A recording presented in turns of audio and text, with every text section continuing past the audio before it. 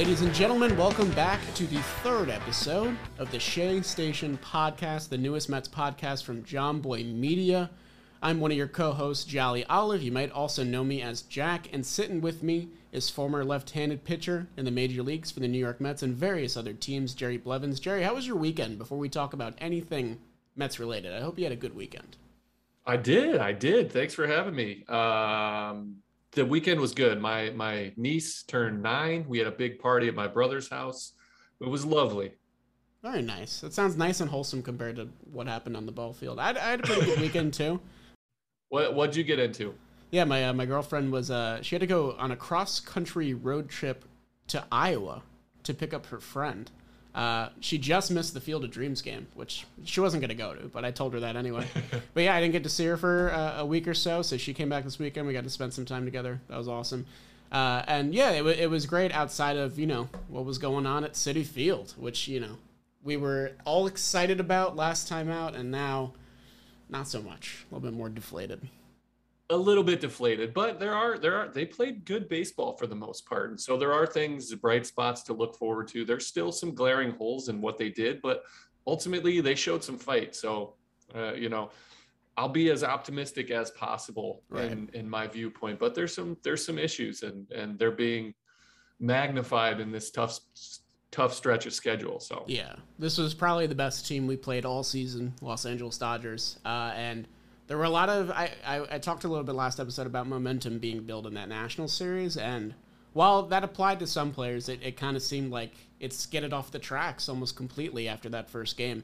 We're going to cover all 3 games of what happened in the Dodgers series. I'm going to take us to game 1 real quick. This was probably the toughest one to swallow, I think. The Mets dropped game 1 6-5, but it was quite the story outside of the final score.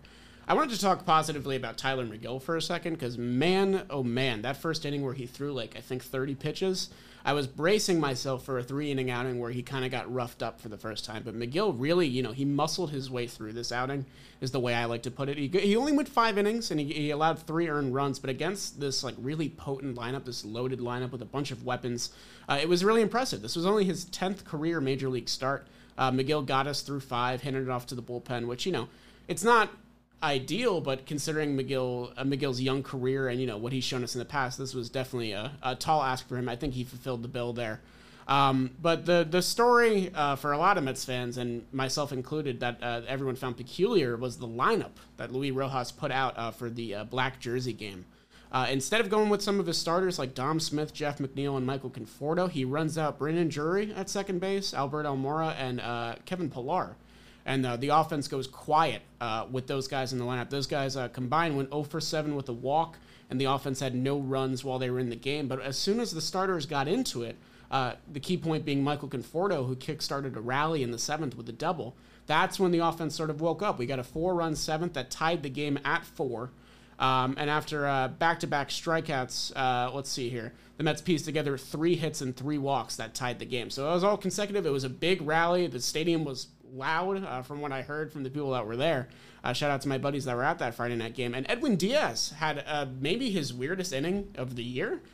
He allowed 1 runner and got 2 outs there, and he was facing off against Max Muncy when a laser pointer from the crowd appeared on screen. The SNY had a great freeze frame of it beaming on Max Muncy's face. We also got to see it beam on Edwin Diaz's face later, so it wasn't even a Met fan doing it. It was just a guy or girl or whoever shining it just to mess up the players, which is not very not ideal. You don't want to see that. No, that's to me, again, that's a criminal offense, man. Not only are you messing with tens of thousands of people's night by trying to slow the game down and whatnot, Max Muncy and Edwin Diaz, they live off their eyesight as well, and so you're messing with some issues. If that was you, shame on you. I hope justice is served in some form or fashion. So I don't know how you find that person. Our guy John Boy did a great breakdown of that. So if you haven't checked that out, look that up on YouTube. That was pretty good. We got a little plug at the end of that. I appreciate it. There we go. I love it. Little love between company men. So after that whole fiasco, Diaz ended up striking out Muncy on 3 pitches. So that was a fun 9th inning, and it was a non-save situation for Diaz, which was huge. We had talked about that a little bit. That before. Was huge. He pitched. That was a tough outing. he really showed some grit, some his real nastiness in that situation. I was a little bit worried because it was a non-save situation, but that's something that your closer comes into a game like that. Yeah. You needed that inning, and he gave it. It was a big momentum kind of push towards the next inning. Yeah, and it really felt like, the Mets were controlling their own fate in this game. And then it was just, we're going to talk a little bit about Luis Rojas's decisions during this series, but it was another peculiar one. He had Aaron Loup warmed up and ready to go, but he instead opted for Jeurys Familia for a third straight day in the 10th inning. Familia gave up a 2-run bomb to Will Smith, and that put the Dodgers up 6-4. Rojas claimed this was a righty-righty situation, but Will Smith is a reverse splits hitter, so there are some questions to be raised there. We'll get into that a little bit later. The Mets would get one back in the bottom of the 10th, but ultimately they would fall 6-5. This really, really felt like the game they needed to take because of the matchups that came in Game 2 and Game 3, because what happened in Game 2, I'm going to let you expand on here. Yeah, I just want to highlight, you mentioned it before, Tyler McGill showed some true grit. He showed, that's easy for a guy to fold, let alone a rookie. Against that lineup, he threw so many pitches in the first, but he's impressed me so much this year with just his ability to keep going. But that put us into Game 2. It was the battle of all-star pitchers. We had Walker Buehler chasing the Cy Young and really, really shining. And we had Taijuan Walker looking to build off of what has been a really rough start to the second half for him. And he started the last couple of starts, you and I talked about it. He started to look better and to really kind of iron out some of those problems. And he did. It was a battle. It was as good on TV or even better than what we could have hoped. Walker Buehler pitched great. 7, gave up 1 earned run. And that was a huge Michael Conforto, bottom of the 4th. The first hit of the game from either team, put it into the right field stands, into the bullpen anyway. Billy McKinney almost got that ball. Could you believe that? He almost got it. My! It was pretty impressive. I thought he got it from the home plate view, and then they showed it. My favorite thing, you get to see Trevor May over there with a good fist pump when he's inside. I was like, yeah, he was pumped, but that was huge, and it was great for Conforto to jump out. That's what you have to do against aces like that. You have to get the big hit, and Conforto did that. Buehler or Taijuan Walker looked great, took a no-hitter going into the 7th. After 6th is when it really starts to be real. It's when it gets serious. Will Smith, the anti-hero in Game 1, did it again in Game 2. He broke up the no-hitter with a solo home run. And that kind of ended Taijuan Walker's night. It didn't, though, because he ended up leaving with runners on and 2 outs. And Aaron Loup does what he does. He came in, got a huge out. It's an Aaron Loup pod, baby. He does, man. He's so good, and he's so clutch. And he came in and got a huge strikeout with runners in scoring position. Kept the Mets in the ball game. Ultimately, it came down to runners in scoring position. The Mets did not do that. Not only do they not really do anything, they went 0 for 9 with runners in scoring position, but the big one was the last 3. Went into extra innings. The Dodgers put a run on Yennsy Diaz. He pitched great, but you start with a runner on second base and you expect that one to score. And the Mets went over 3 in the bottom of the 10th to end it. They lose 2-1. And those were 2 games that hurt going into the last game because you got to face off against Scherzer. And so Conforto with the big hit, but Taijuan Walker looked phenomenal. And we look to keep that pushing. So that moved us into Sunday. And what do you got for Game 3? Yeah, I just want to say, 2 gut-wrenching losses. And I'd mentioned that Game 1 was the one to take, but also you got to look at it in Game 2. The Dodgers didn't have their top bullpen guys because all those guys got burned in Game 1 and the game they had played before. So they went to, a couple rookies. They went to Corey Knebel, good relievers, but these were guys that the Mets could have capitalized on. Should have, I should say, honestly. Once you get through their top end starters, we'll see it going forward. I don't want to get too far ahead, but the Giants are in reverse. You got to get to their starters because their bullpen is so good. Right. For the Dodgers, you have to get to their bullpen because their starters are so good, especially their secondary pitchers, which we didn't do. We didn't do it at all. Yeah. And we lost two kind of heartbreak 1-run games. Yeah. Buehler made pretty much one mistake all night that I saw, and Conforto luckily capitalized on it. But yeah, wasn't enough. 1 run is not ever going to beat the Dodgers. I don't think they've had a 1-0 loss this year. I don't have the stats to back that up, but I'll take the field on that. Yeah, one. I was going to say probably did lose by 1-0. But the complete air of deflation really leaked into the Sunday night game, which unfortunately was an ESPN game on a national broadcast. I don't think the Mets really appreciated that. Their time got bumped back. They don't have a day off the next day, so they took the red eye right after this. They got trounced. 14-4 was your final in Game 3. Carlos Carrasco, we talked about this being a big proving start for him, but it just did not come together. 6 runs in 2 innings. It was another 3 home runs off him. Another first inning home run too, the third time that's happened to him in 4 starts. Will Smith again, man. This is the quickest ascension to Mets killer I think I've ever seen out of an opposing hitter. Will Smith was really killing us this series. Max Muncy too, but Will Smith is the one I remember. Will Smith is the one that hurts because you expect Muncy to do his thing because he's one of the he's one of the best hitters in the game. And Will Smith has emerged as the other guy. Yeah. You know, we didn't have to deal with Justin Turner too much. Except for Game 3. He ended up getting us. Yeah, he ended up getting us, but he was, coming off an injury and he only used it for a pinch hit and made the Sunday start. But Will Smith, man. Not the actor. We love the actor. And even the Braves relief pitcher, I like him too. Okay, he's a lefty. I dig it. We did have some positives from Game 3 somehow, some way. How about Jake Reed? Coming in relief for Carlos Carrasco. He gave us 3 shutout innings. Struck out 3, allowed 2 hits against the Dodgers. His slider looked nasty. I got this from Michael Mayer on Twitter. Had a 40% whiff rate against the Dodgers, which is a tall task there. So good on Jake Reed and his slider. Hopefully maybe we'll see more of him now.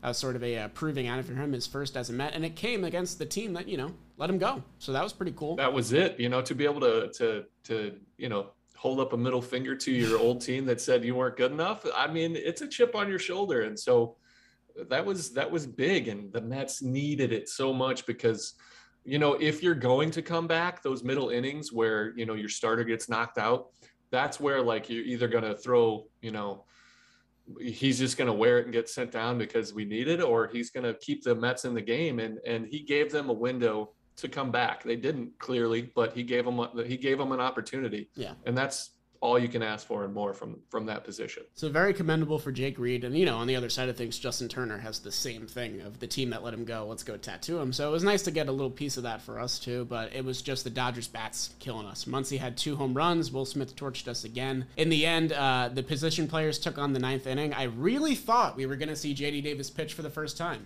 For those who don't know, Davis pitched in college and was pretty good. 2.94 ERA in 36 college games, but he didn't get into the game. It was Brandon Drury. Then Drury got shelled, so we put in Kevin Pillar, and Kevin Pillar has a 0 ERA for the Mets now. It's one of the best ever. It's easy. It's pitching is easy. Yeah, it's easy. Clearly, I'll give you a quick reason why we didn't see J.D. Davis. Why didn't we see him? He's too valuable. You don't want him to get hurt. If it was like a big time game and we're close, you'll see him, I imagine. If it's like a tie ball game and they don't have anybody else to go, that's when you'll see J.D. Davis. But you throw out those guys, it's the last couple guys on the roster. But pitching is easy. Like clearly, Pillar showed it. Clearly demonstrated there. I mean, big league hitters, Dodgers, whatever. Yeah, doesn't even matter what the competition is. But at the end of the series, the Mets go 2 for 29 with runners in scoring position. That's a .069 batting average.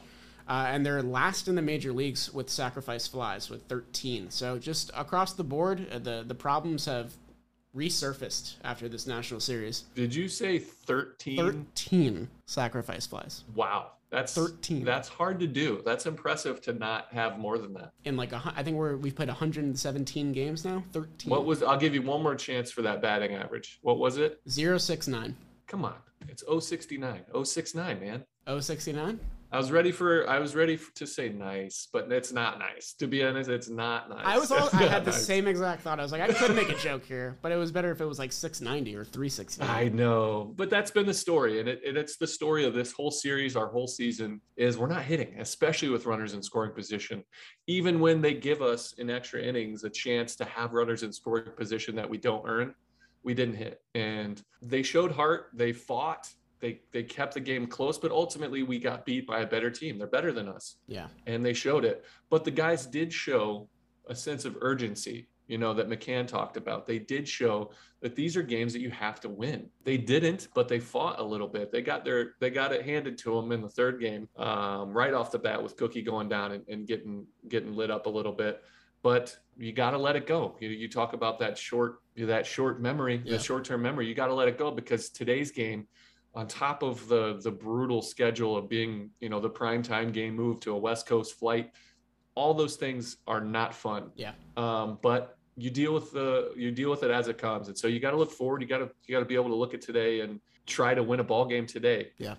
Luckily for you and me, we can talk about that series. And so you said you wanted to get into Luis Rojas. Yeah. So, okay. Let's do it. So this is especially difficult for me because I've seen, there's always manager slander on whatever discussion of whatever team is going on social media because that's just a given. It's very easy to say this decision was bad in hindsight when you know what happened. And it's much more fair to, call decisions at the moment regardless of what happens.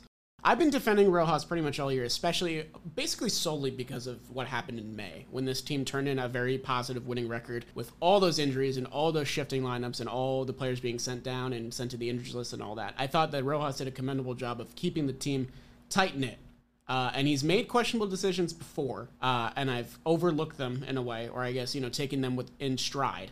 But in this series, playing against arguably the best team you've played against all season, there were just too many to ignore. I think Rojas, I'm not saying that, maybe you reverse some of these decisions and the Mets don't get swept because the Dodgers are a much better team than the Mets. It clearly showed. And the Mets have bigger problems to address, like the runners in scoring position, all those other things. But just to rattle off a few, the biggest one for me was the starters getting benched in Game 1 because it was made obvious when they came back in that they needed to be in the whole time. Because as soon as they got back in, the Mets tied the game. And you have to wonder if McNeil and Dom Smith and Conforto start that game against Urias, maybe, we put up more than 4. Maybe we don't go to extras. Maybe we don't have that problem.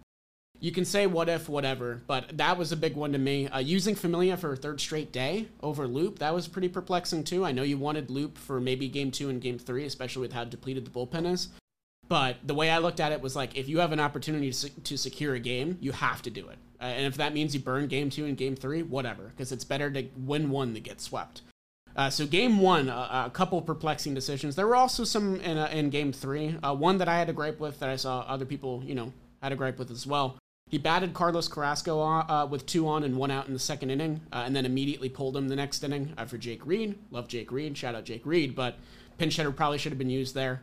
And then using Yennsy Diaz for a third straight day as well. I know the bullpen was a little strapped at the end there. You really had Jeff Hartlieb and then position players. At that point, it looked like a foregone conclusion that the Dodgers were going to take this game and run away with it. So using Diaz the third straight day there didn't seem totally necessary to me. Again, it's a lot of ifs and buts and whatever. But Game 1 and Game 3, there were a lot of things that I felt could have been done better by Rojas. I think this might have been, no hyperbole, his worst series of the year. It's fair. I mean, your arguments are fair. There's always stuff going on behind the scenes that we don't know about, whether guys are dealing with, little nagging injuries or there's stuff going on. We just don't know. But Rojas is the guy that makes those decisions, and he stands and he takes the blame. That's what a good leader does. He doesn't say, McNeil's dealing with a little wrist. He was tender, didn't want to start, or Conforto's had something going on. He doesn't put blame anywhere else. He'll take it, and that's fine. The one that I saw was pitching Familia 3 consecutive days in that situation, especially that you already had Loop up. That's the only one that I was like, he's already warm. It's already going to be taxing on him. Just let him go out there and do his thing. Again, I'm not gonna be critical because we don't know everything, because that's not our job. But it's fair. This is what we do. You're a big league manager, and you're allowed to have people talk about you. And so I'll let you take that. But for the most part, yeah, there's just too many mitigating circumstances that we don't know. So I'll never be too critical on a manager in situations where you're like, we could have done this. Right. And you have to look at the flip side of everything too, with like, maybe maybe this was the game where Pilar and Almora got things going because they started in Game 1, and that's a completely different story then. But the fact of the matter is that they've just been bad at the plate since May. It's just, it hasn't really changed. Almora has looked better recently. He actually had a really good at-bat where he worked a walk in Game 1. Just at the end of the day, Game 1 will stick with me for a while, just because of the moments in that game, how high the emotions were after they tied it, and how winnable that game felt. How much it felt like, we were going to storm back and this was going to be a signature 2021 Mets win, and then it was just taken from us. I know Familia is good in that situation for inducing ground balls with his sinker. I get that. You want to put the ball on the ground and, have a play available so maybe that runner on second doesn't come in. But when you have a hitter like Will Smith, you have to know that he's reverse split. Same way that I always get on managers on opposing teams for not knowing that Dom kills lefties, because that bit Dave Roberts in game one when Dom brought in a run. And continued that rally. But you have to know that Will Smith crushes righties way more than he kills lefties. And you have to know that Aaron Loup has not allowed a run in a month and a half. And, that's where you need him. You need him there so that you only have to just get a single or a ground ball and a fly ball to win that game. So I think I'm nitpicking in game 3 a little bit, probably. It's just to pile on there, I guess. Yeah, I mean, it's fair. It's fair game. This is baseball. This is a thing that we do. And all your arguments are legit arguments, but again, I don't know what else is going on. But the big one for me is I understand the lineup confusion and why you don't have your guys, because these are games that you have to win, and you want to put your best guys in that opportunity to win. Yeah, I get it, but I'll never second guess any of those decisions because I don't know what's going on behind the scenes. I've been a part of really good teams that have the manager stand in front and wear it because he's taking it for the guys in the clubhouse. And I don't know if that is or isn't happening, but I always assume that that's what's going on. And yeah, so I'll let you speak your mind and I'll take a back seat here. We are a positive pod. I mentioned that many times. And, looking for the positives in this series is hard, but they are there. And I will say, being a manager in baseball is the most thankless job in the sport that I can think of, because when you're winning, it's because of the players, and when you're losing, it's because of you. And you have to answer all these questions, and you can't throw anybody under the bus and all these things. And if your team doesn't perform, even though you're doing a good job, you get canned. They don't half the time. So it's a tough spot to be in. Even deeper, though, that's some of the decisions that the manager used to make, the front office makes nowadays. And so you're just standing there as a middleman, just wearing it. So it's a thankless job, but it's a job everybody wants. It's a dream. Luis Rojas will be a big league manager for a long time. I think he's good, but criticism is fair. You can't pretend and you can't be mad when people want to talk about what you do, because that's what you do. It's fair. It's a fair game. Absolutely fair game. And yeah, I do agree. Rojas, he toiled in the minors for, I think, close to a decade, maybe even over, with these minor leagues teams, managing and bench coaching and all that. So he's earned, his keep. He's earned the right to be a manager in the major leagues. And I'm really glad he didn't get canned at the beginning of the season. And, because, Cohen was cleaning house. A lot of guys went that we had saw in the past regime. He kept Rojas. He believed in Rojas. And in May, that looked like a spectacular decision. But when it came to this series, it just kind of fell flat on its face in a lot of aspects. But there's only so much you can say there. You have to look forward, and we're a looking forward pod. What about the guys in the Bronx? They were talking about Aaron Boone getting fired so much. Now look at what the Yankees are doing. So I know. You never know. Luis Rojas can get these guys going. All of a sudden the bats come alive, and he looks like the smartest man in baseball. And this is a game of ebb and flow. Right. And we are in the Mets have put themselves in a situation of we got to win ball games now, and this is what happens. This is the fruits of the labor that you put in. You're reaping what you sow a little bit, and so here we are. It really is that way. We're going to talk about the probables in the San Fran series in a little bit. I wanted to bring some injury news to light because we got a lot of updates this weekend with the games going on. Just for those who don't know, the Mets are 12-17 since they lost the titular captain of the team, Francisco Lindor. And we've lost some other guys along the way, but that seems to be the prevalent figure that has started the Mets skid. But the good news here is that Lindor has speeded up his recovery considerably with his right oblique. He could possibly eye a return when the Mets return to Citi Field for their second series against the Giants, which is relatively soon, only in about a week. Getting him back, I don't know if he's going to be 100%. I would guess that he would be more closer to like 80%, and maybe we're just rushing him back because he's dying to get back. And we had talked about obliques. They're a dangerous game. You don't always want to rush them back, but I don't know if you saw, he was in full uniform on Sunday, which I thought was cool. And he was running the bases, taking some ground balls. I loved it. If and when he's on the field, I expect him to be at 100%. I expect to see him make all the plays that he makes. I expect him to hit at the plate because we need it. We need him to step up into that role. He's going to push for him to be ready. He doesn't want to do rehab. He wants to get on the field And so if you're going to push for that, you better be ready to play at that level. And so I expect him to do that as he does himself. Just a little lightheartedness. I loved seeing him in full uni. Yeah. He just wants to be in uniform, and I love that. That's a good feeling. That's when you see your franchise player dressed like that when you're out shagging BP and he's wearing a full uniform. It brings up the mood in the clubhouse a little bit, just because you're like, this dude just wants to be on the field. We're playing a game. This is fun. I forgot. Sometimes when I was out shagging BP, I look because in when I'm pitching, it's always a pristine, crispy white uniform.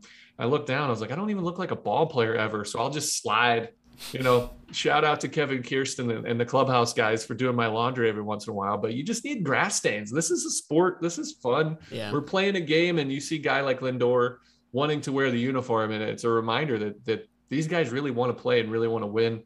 And it's a fun game. And so I love seeing Lindor do that. I love seeing him push for himself and advocate to get into this game without rehab.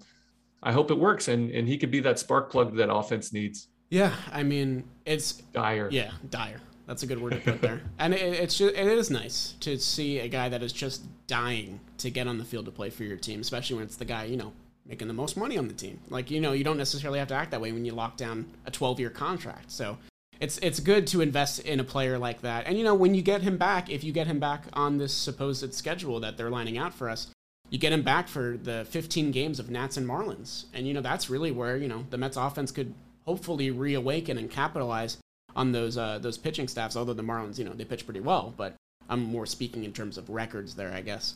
So yeah, they're saying that he's probably going to face live pitching this week. Whether that's in rehab games or live batting practice, I would have to assume batting practice. That's my guess, because I know they're trying to avoid rehab and get him back on the roster as close to as possible, as soon as possible, I should say. And Rojas said they should have Lindor back, in quotes, sooner rather than later, which is good. Very encouraging. Hopefully that's not a farce. Because on the other side of things, it's not looking good for the best pitcher in baseball. He's been shut down again, 2 more weeks. It's continued inflammation in his right arm and elbow, and this really is putting his season in jeopardy. And this is maybe because I know we were back to full strength for 4 innings in the Pirates series, and then we lost Lindor, and then the trickle effect after that.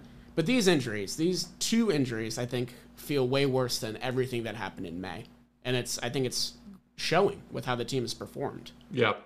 For me, the losing Lindor for this stretch, especially when he was starting to look like he was coming into form, that's a rough one, because DeGrom being hurt, that's as good as DeGrom is.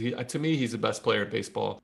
Shohei is making an argument because he's doing it on both sides of the ball. So is DeGrom. But DeGrom, every fifth day, you're going to get to see the best performance of any position in any job. There's nobody better at their job than Jacob DeGrom. Hard to agree. And it's been a hole, but you can play around with that if you have guys step up. You just have to assume as a fan, as somebody that has nothing going on, that we're not going to see DeGrom at all. You just have to, if we get him, it's a bonus, and that's it.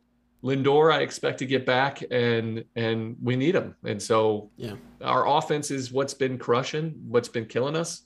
And we need offense, and that's where his spark, his push comes in. And no matter how many times you get Jacob DeGrom, if you can't hit, you can't hit. You're not going to win a ball game. So you can't win 0-0. And we proved that in game 2 by losing 2-1 there.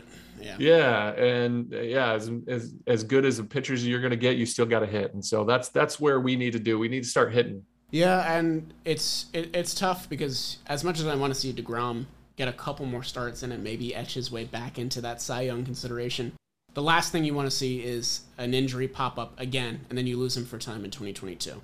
So if it means he's got to be shut down completely so you have him next season, so be it. The Mets pitching has honestly been holding up okay outside of that rough cookie performance.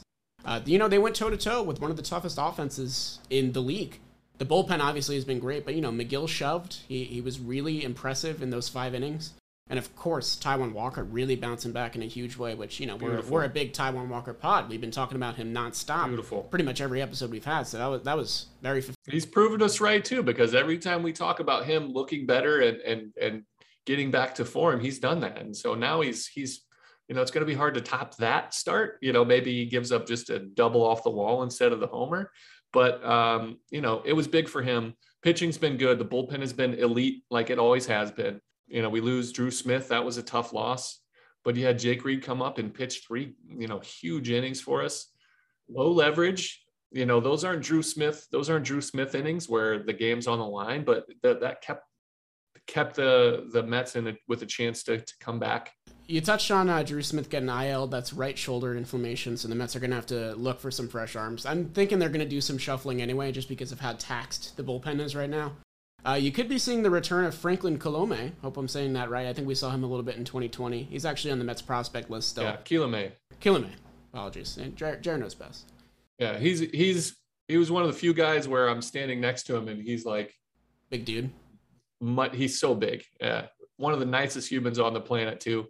The Mets bullpen is full of tall guys. All of them. Just huge. Yeah. Miguel Castro. Yeah, Trevor May with the shoulders like that. Loop is a bigger guy than it looks when you see him in person. We just got some monsters out there. Familia's a giant. You yourself too. I mean, don't cut yourself you got to cut yourself some slack. I'm not out there. I'm sitting in my chair at home. Come on. Oh, spring training. I'll take that. Yeah, I was there. I added to some height, not really size, but I added height and volume with this hair too. We should just put all you guys on an NBA team. Who knows how well you do? I don't know. 5 centers out there, just run them out and see what happens. There apparently is going to be a move to bring up a lefty, Andrew Mitchell from AAA. He's had a rough go of it, but he looks like he's a fresh arm, so the Mets are probably just going to use him to eat a couple innings in the back end of a game. I have no idea who that is. I did a quick little research. Is he already on the roster? I think he's on the taxi squad now. So he could be coming up in San Fran. We don't know yet. There's a lot of things in the air still. Hopefully we'll get some news today. And then still no timetable on Javi Baez. I'm assuming it might just be the 10-day minimum. Hopefully those back spasms cease so we can get him back in the lineup. Because, you're looking at potentially getting Baez and Lindor back at the same time, which could be a huge boost for the team. I'm really hoping that those synchronize. I think that could be a huge moment for the Mets lineup. Yeah, that would be, again, we're at this territory in the season where we're hoping and praying for things to happen. We're looking for magic. And if there ever was some, El Mago is the magician. So we're looking for that magic, Lindor to step up and be the guy that they signed. It's a tall ask, but we need that now. We're looking for those miracles to happen. And hopefully that's the spark we need. Whoever comes up and fills in that bullpen depth, hopefully we don't see and need them to be in a huge position, because that's not, that's probably, the game isn't going great for us at that point. But gosh, we're in desperation now. We got this stretch coming up. Do you want to preview first, or do we want to kind of get a sketch of where we're at? We'll do some previews. So Mets are they took the red eye. They're in San Francisco. They have no day off, and they're going right toe to toe with the best team in the National League, the San Francisco Giants, for 3 games at Oracle Park. Game 1 is going to be a tough ask already for the Mets, because they're going toe-to-toe with Kevin Gausman, who's having his best year of his career, 11-5, 2.29 ERA there. One note I made that I saw in the probables and projections is that Kevin Pillar actually has a decent bit of experience against Gausman. 35 at-bats, a 371 batting average. I know most of that came when Gausman was an Oriole and Pillar was a Blue Jay, but point stands that I think if you're going to get him into a game, it should be this one. You should play the one where he has experience against the guy. Gausman's a different pitcher now. We've obviously seen that. He's been, elevated this season by the Giants. But I think you'll probably see Pillar in the lineup tonight. I'd be shocked if he wasn't. And Gausman has slowed up a little bit. This could be a spot for the Mets to capitalize. He has a 5.16 ERA in his last 5 starts.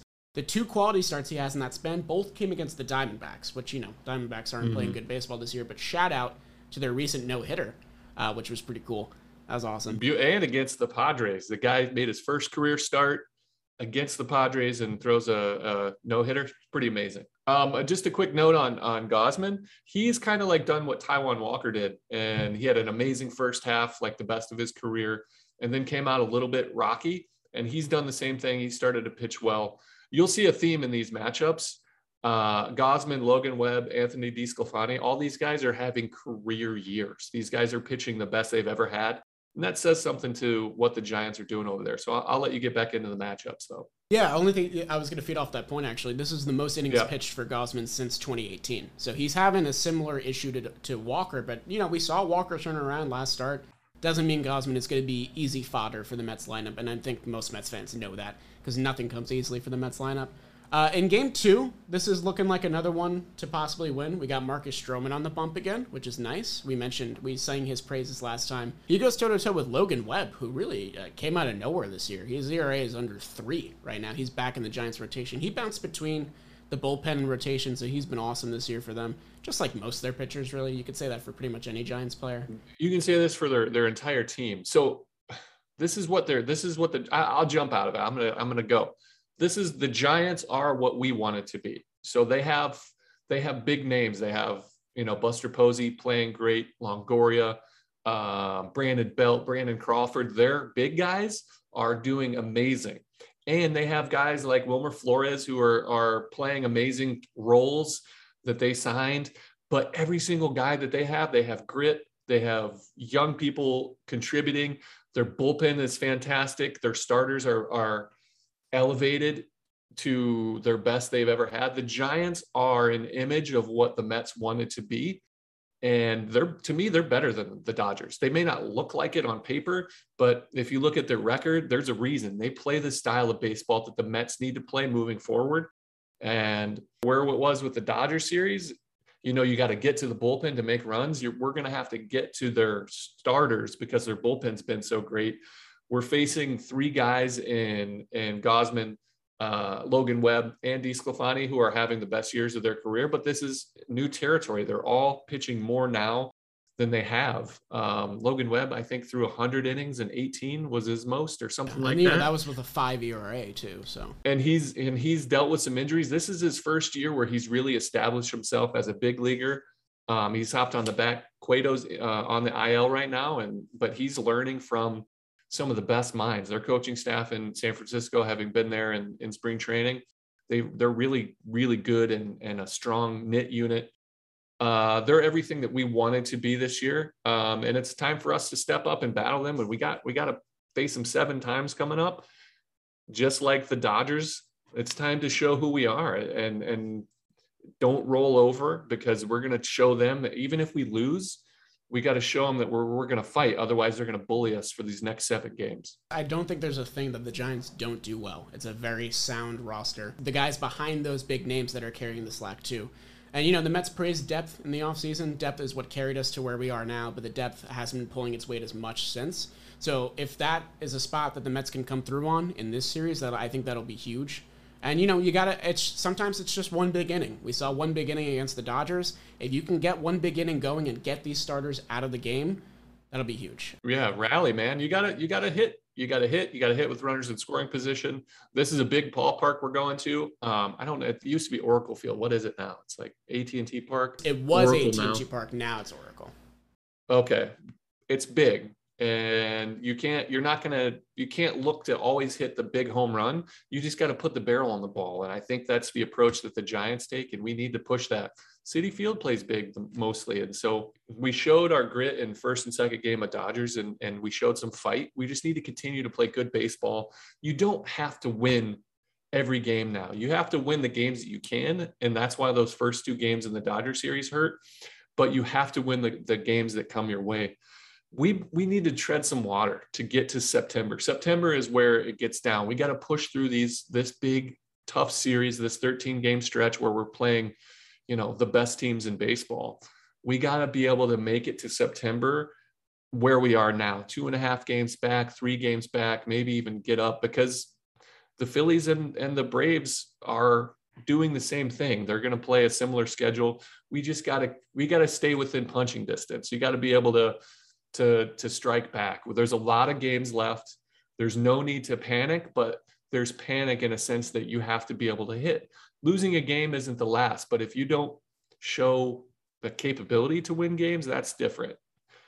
And as bad as that Sunday game felt where we just got trounced, the first 2 games were a big indicator for me that this team has some fight left in them. So I'm excited. Yeah, I think if you win one of those games, maybe Sunday turns out a little bit closer, a little bit less deflating. And yeah, you had mentioned, you just have to tread water. I even think if the Mets are like 4 back, because, the Braves have been 4 back, the Phillies have been 4 back. You have that 15-game stretch with those 2 bottom 2 teams in the NL East. You can really make up serious ground there, because, after this stretch, the Braves and Phillies, they return to a normal schedule playing competitive teams. So it's just, can you not get swept? Can you win one? Can you take two? Can you split the 4-game sets while you're at Dodger Stadium and at home? It's going to be a big test. I also wanted to say, I saw this on Twitter today. The Mets have now set the record for the longest stretch without a triple. I think it's 65 games. But now you're going to Oracle Park and you got Triples Alley. So Triples Alley. Yeah. Who's going to get it? Who's your guy? If you had to put money on it. This is fun. Yeah. Okay, who's going to snap the streak? If I had to guess, I think Nimmo, right? I think Nimmo would probably get it. That's fair. He might try to stretch a walk into a triple by sprinting out. That's true. I'm gonna go. I don't know what the lineup is gonna look like. I'm gonna throw, if Pilar's facing Gausman today. Pilar played a really big role for their team in San Francisco. He's familiar with it, and the guy plays, with the gas pedal down. And so I think he's my guy. That's a tough pick. That's a good odds. So if I hit, that's like 50-1 because he's not a regular player. But that's my guy. Yeah, I like that pick a lot. That's pretty good. You used my my little bit of research there. I appreciate that. Hey, that's what we're doing. I jump on your back. You carry the team, and then I'll just you set them up. I'll knock them down. I like it. Yeah. So game 3, you mentioned before, Anthony DeSclafani is going to face off against Tyler McGill. I found this in the probables as well. Michael Conforto, J.D. Davis, Tomas Nido, Brandon Nimmo, Brendan Drury, Jeff McNeil, and Pete Alonso are a combined 2 for 27 against Anthony DeSclafani. So I think really, if you're Rojas, maybe throw in some of the guys that have never faced him before, because even when Disco wasn't having the best years of his career, he was stymieing these Mets hitters. And, we mentioned before, McGill really impressed with that gutsy Dodgers outing last time. He's going to need to have another one here. Yeah, we're going to need, we talked about it in Washington, and you had mentioned that you think the pitchers, the starters need to get a little deeper. I disagreed with that, but now we're in that territory where our bullpen is taxed. We have a lot of guys that have thrown multiple innings, tons. We're going to need to have our starters, do what McGill did the first game and go 5 solid. He stretched it. He went to his limit. He did a good job. Get us 5, stay in the ball game, because we're going to need to keep those big guys in the bullpen for games that we're winning. We can't just have these guys throw in games that don't matter because our starters got whacked around and all the other guys in the bullpen are taxed too. And we'd have to throw, Trevor May when we're down 4, or Aaron Loop in a game where we're down 5. Those are the heartbreaking innings because you waste those guys in situations where it's just mop-up duty. And those are disheartening for a team as a whole, because then you just waste their talents. And then they're in those games where you're in the 10th inning and now you got to throw out your 25th man, or the guy that just got called up in a situation where it's a win or lose, and those are heartbreaking. Anthony Banda in Cincinnati, just had to put him out there. That's it. Had to put him out there, and it costs you. And so you want to save those guys. So our starters really need to give us 5, 6, maybe even Stroman to push 7, 8 out of our guy there. That's a big ask for us, for anybody, especially, I forgot to mention they got Chris Bryant now too. And so they have a deep lineup. But we need our starters to step up, to take a little bit of pressure off those back end bullpen guys. And we need our hitters to take some stress off themselves and off the bullpen, because you don't have to be perfect anymore if you can just put some runs on the board and let guys take a deep breath back there. So there's a lot going on. It's not do or die on every game anymore, but you do have to start winning some ball games and showing your heart. So can't get swept again. That's the whole mantra. Can't get swept. Yeah. Got to actually, I disagree. You can get swept. You can still get swept, because then you're only down another 1 game. So, worst comes to worst, we lose 3 games here and the Braves and Phillies win 3 games and we're down 5.5 games. That's not the end of the world with 30 games to go. It does suck and it feels terrible. And we're calling for everyone to get fired. You want Stevie Cohen to sell the team by that time, but you don't have to win these games yet. It's not there. Just mathematically speaking, nobody in that bullpen or nobody in that will panic if they get swept. They will start to put the pressure on, because you're going to keep burying yourself, but none of these games are must win yet. This is the luxury of playing in baseball. You can feel however you want to feel as a fan, as a supporter of a team, as people that get to break these games down for a living. I just want to make sure that you realize that this isn't a must win, but this is games that you need to win. That's why if every game you lose, you're digging yourself a little bit deeper, and your climb has to be that much steeper. And so they're going to hurt, but they're not must win yet. I just wanted to put that frame in front of us a little bit. I can respect it coming from a former Met who's been in the trenches. He's been in these races. I respect it. But if I said that, I think I'm dead tomorrow. I think that's it. I think that they're coming. That's okay. Again, you can bury me. I don't care. Like if they get swept by the best team in baseball, by the Giants, it's okay. They got to play them again. You can't lose every game now, but you do have to start putting together quality baseball. They should have or could have won 2 out of 3 against the Dodgers and didn't. That's why it hurts. And so we're not in have to win every game territory, but we're getting close. And you're about to see through this tough stretch who guys really are. But every game isn't the end of their season. They can still, miracles happen. I was a part of a team in 2012 in Oakland that we made a run. We won the division on the last day of the season. So it's possible. You can do things all the way through September, but you don't want to bury yourself too deep now. Well, you mentioned the 2012 season and going back and looking on happier memories. I like this day in Mets history, because it also blends into Jog and Jerry's memory. It's a 2-for-1 special here on Chase Station, baby. I hope you're going in a certain direction, because this is a big day for me. You already know. Isn't. You know exactly let's bring it. What I'm going to talk about. If you haven't heard about it yet, on this day in 2018, August 16th, the Mets set the club record for most runs, 24, and most hits in a 9-inning game with 25. Jose Bautista drove in 7 runs. Remember when he was a Met? Ahmed Rosario and Kevin Pilecki both had 4-hit games. They came against Philly. It was a fun day. Corey Oswalt got the win. But the biggest story of that game that people are still talking about 3 years later. It's big news. It's huge news. It's earth-shattering, I'd even argue. Jerry Blevins comes in with that scoreless inning of relief, and then also steps up to bat. Oh, yeah. I don't know. What were you going to say? I missed it. Go ahead and say that again. I was going to say that you stepped up to bat. You got your first major league hit off Scott Kingery and first major league RBI to make it a 21-4 game. He went 1 for 4 in his career. This was the lone hit, but it was glorious. I'll tell you what, I am 1 for 1 in my career with runners in scoring position. I'll put it to you that way. The Mets could use you right now, man. They really could. This is you can't see it. This is the bat that I use. No way. Yeah, for those listening on Spotify and Apple right now, Jerry's got the helmet going. He's got the ball. He's got the bat. This is the ball. This isn't the helmet. I stole this from spring training. Again, one more shout out to Kevin Kierst.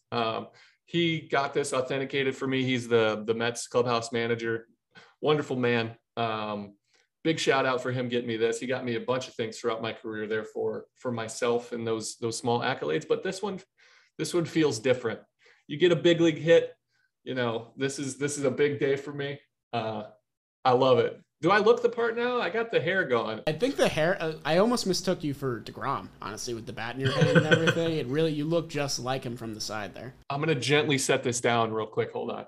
So, yeah, that was a big day for Jerry, big day for Mets baseball. And, 24 runs in a game. It sounds like it must have been 10 years ago at this point, but... I'm going to finish this out with this helmet on. I'm not only am I, just showing how amazing it is. Can we just say that the coolest thing in the big leagues is the one ear flap? I have no idea why that makes any sense, why it was a design to begin with, but it seriously, I put on like the double ear flap and you feel like a little leaguer. Oh yeah. This feels like the big leagues. Like they were mandatory when I used to play. Like you couldn't do one flaps, you weren't allowed to. I think the only Met I can remember wearing the 2 flap was Willie Harris way back in 2010 or something, way back. There's another guy who's Jed Lowry's a double ear flap guy. Yeah. He's a switch hitter. He did have, how many at-bats do you have as a Met? 2? I think. 8. 3? 8? Oh, okay. But he's a double ear flap guy, and I made fun of him every single day because I'd be like, dude, I get it because it's, you slide in head first, you're exposed on this side. Shin-Soo Choo was a double ear flap guy. I didn't make fun of him because he's a heck of a player. And I hit him, I didn't hit many guys in my career. I smoked him in the back a couple of times because you have to get him in there. You guys got I was just like, so no, he's a very kind and good person. I just was like, sorry. If you didn't have the double ear flap, I probably would have missed you, but you're a target now. Targeting him. No, this is this is I mean, it's just the coolest. Yeah, for sure. So yeah, that was our full episode of Shea Station number 3. Not the most positive pod we've been, but definitely got an optimistic outlook going. Got to have some fun memories at the end, which was nice. It's time. It's time, Nets. Let's start hitting. Let's start surprising. Dig yourselves out of the hole. You love having a chip on your shoulder. Let's go, boys. Let's go, boys. Yeah, so for John Boy Media, I'm Jolly. I'm Jerry. And we will see you on the next episode of the Shea Station coming out this Thursday. Thanks for tuning in, guys. We'll see you next time. All right, appreciate it. Have a good one. Good luck out there on the West Coast. Alonso to his left, flip to the ground, and the ball game is over.